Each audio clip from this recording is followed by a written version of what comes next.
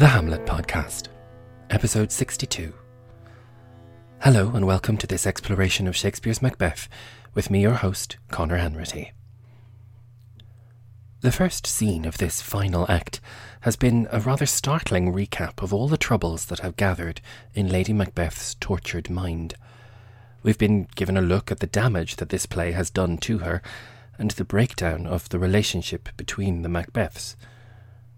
Now, for Act 5, Scene 2, we get another short scene, a kind of an introduction to the remainder of the play and some of the main agents at work in it.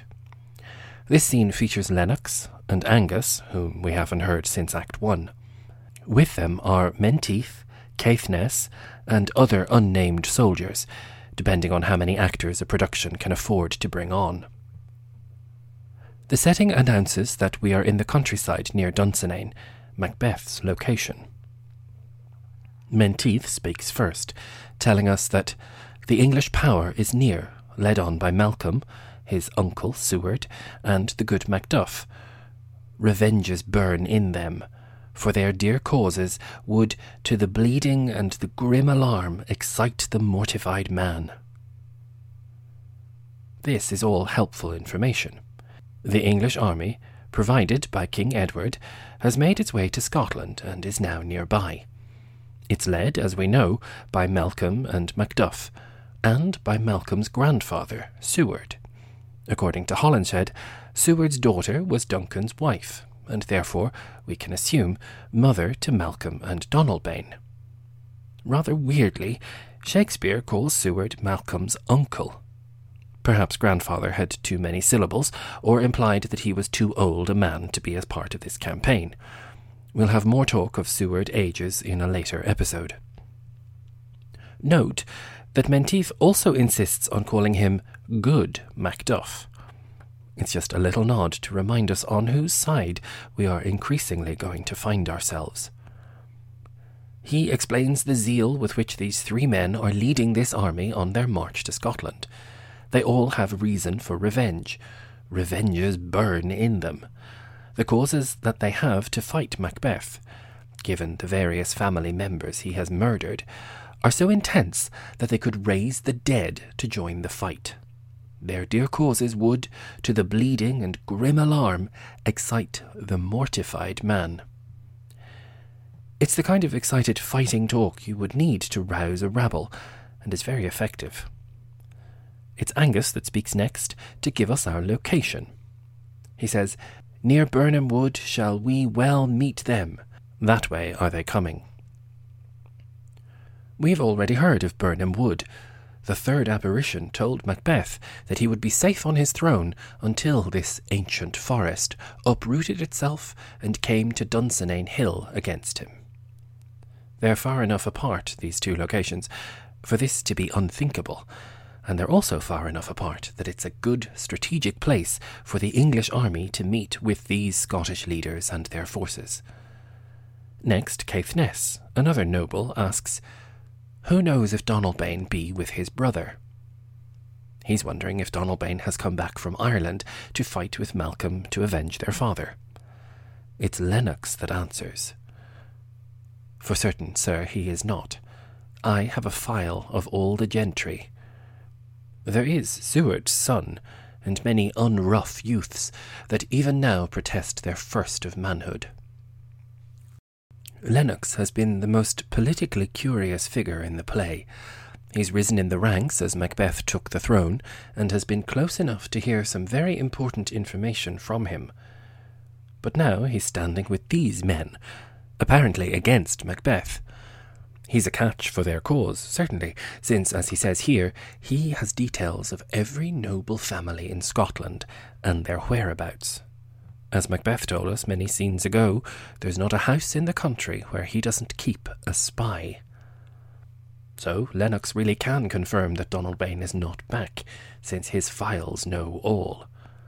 But Seward's son, apparently much younger than the daughter who might have been Duncan's wife, is among them, along with many other young soldiers who are even now preparing for their first test as fighting military men. Shakespeare calls them unrough, antonym of smooth, because they don't yet have hair on their faces. Menteith asks, "What does the tyrant?" Again, it's worth tracking the use of this word. There's no hint of them referring to Macbeth as their king, but as a tyrant, quite openly now.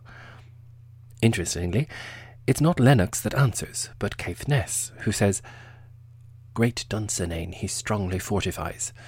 Some say he's mad, others that lesser hate him do call it valiant fury. But, for certain, he cannot buckle his distempered cause within the belt of rule." Macbeth is fortifying the castle. Strongly, indeed, since even if he's completely convinced that the prophecies will keep him safe, he's not foolish enough to hear of an advancing horde and do nothing about it. Some people are saying he's mad, and others, who don't hate him as much, say that he's acting in valiant fury. Neither has the ring of the approaches of a sane, reliable leader. Caithness continues with a terrific metaphor, implying that the kingdom has become so unruly for Macbeth that he'll never again be able to fasten the belt of rule around it. Shakespeare manages to combine indigestion, distemper, and our beloved clothing metaphor here. Now Macbeth's robes don't fit because he, or by extension the kingdom, is bloated with discontent and revolt. Caithness is saying that regardless of whether he's mad or valiant, Macbeth will no longer be able to control the kingdom, and he's got no hope of buckling his belt of rule around it. Angus has more to say too. Now does he feel his secret murder sticking on his hands. Now minutely revolts upbraid his faith breach. Those he commands move only in command, nothing in love. Now does he feel his title hang loose about him, like a giant's robe upon a dwarfish thief.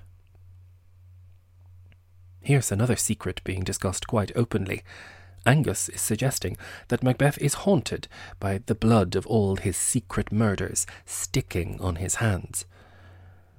There's a sad irony to our just having seen Lady Macbeth suffering from this. Macbeth? Well, we'll have to wait and see how he's doing. Angus tells the men that every minute new revolts are bubbling up against Macbeth's serious crimes, his breaches of faith. Now minutely revolts upbraid his faith breach. What's worse for Macbeth is that he's losing the hearts of his followers. Angus says that they do what he says only because they have to, not because they love or follow him. Those he commands move only in command, nothing in love. And for good measure, Angus gives us even more of a clothing metaphor to think about. He says that Macbeth's title, king, is hanging loose about him, like a giant's robe upon a dwarfish thief. Macbeth isn't up to the job. He's a little man that has been dwarfed by the responsibility of the throne and looks like nothing more than a thief as he tries to occupy it. Menteith chimes in, saying, "Who then shall blame his pestered senses to recoil and start, when all that is within him does condemn itself for being there?" As if picking up Caithness's image of the kingdom as a diseased body that is swelling and out of control, Menteith's image is of Macbeth's own body revolting against him from within. Who could blame Macbeth's pestered senses for recoiling and starting against him, when everything within him, every bit of him, is ashamed of being part of him? This is a weird image, but I rather like Menteith for committing to such a strong, if wrong, idea and trying to make it work. You can imagine the looks he gets from his fellow soldiers for such a distended metaphor. As if to change the subject, Caithness pipes up and finishes Menteith's line of verse. "Well, we march on. To give obedience where 'tis truly owed, meet we the medicine of the sickly weal, and with him pour we in our country's purge each drop of us." Well, he's saying, we'll proceed to go and join Malcolm and the English army. Unlike all these images of inner turmoil and revolt, they'll give their allegiance and obedience where it is truly owed.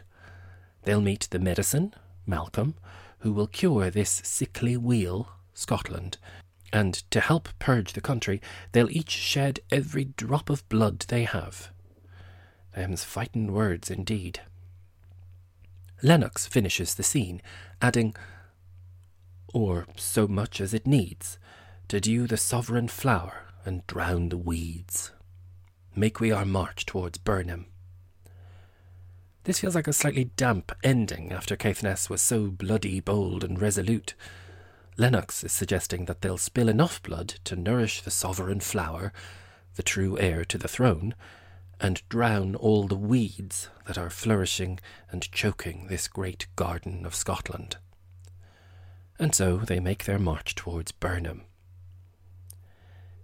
This has been another scene filled with information more than action, but the sheer excitement of hearing these men talk openly about how Macbeth is a murderer and a tyrant, how the English are approaching Birnham Wood, which, if you know the play, you know is going to be very exciting.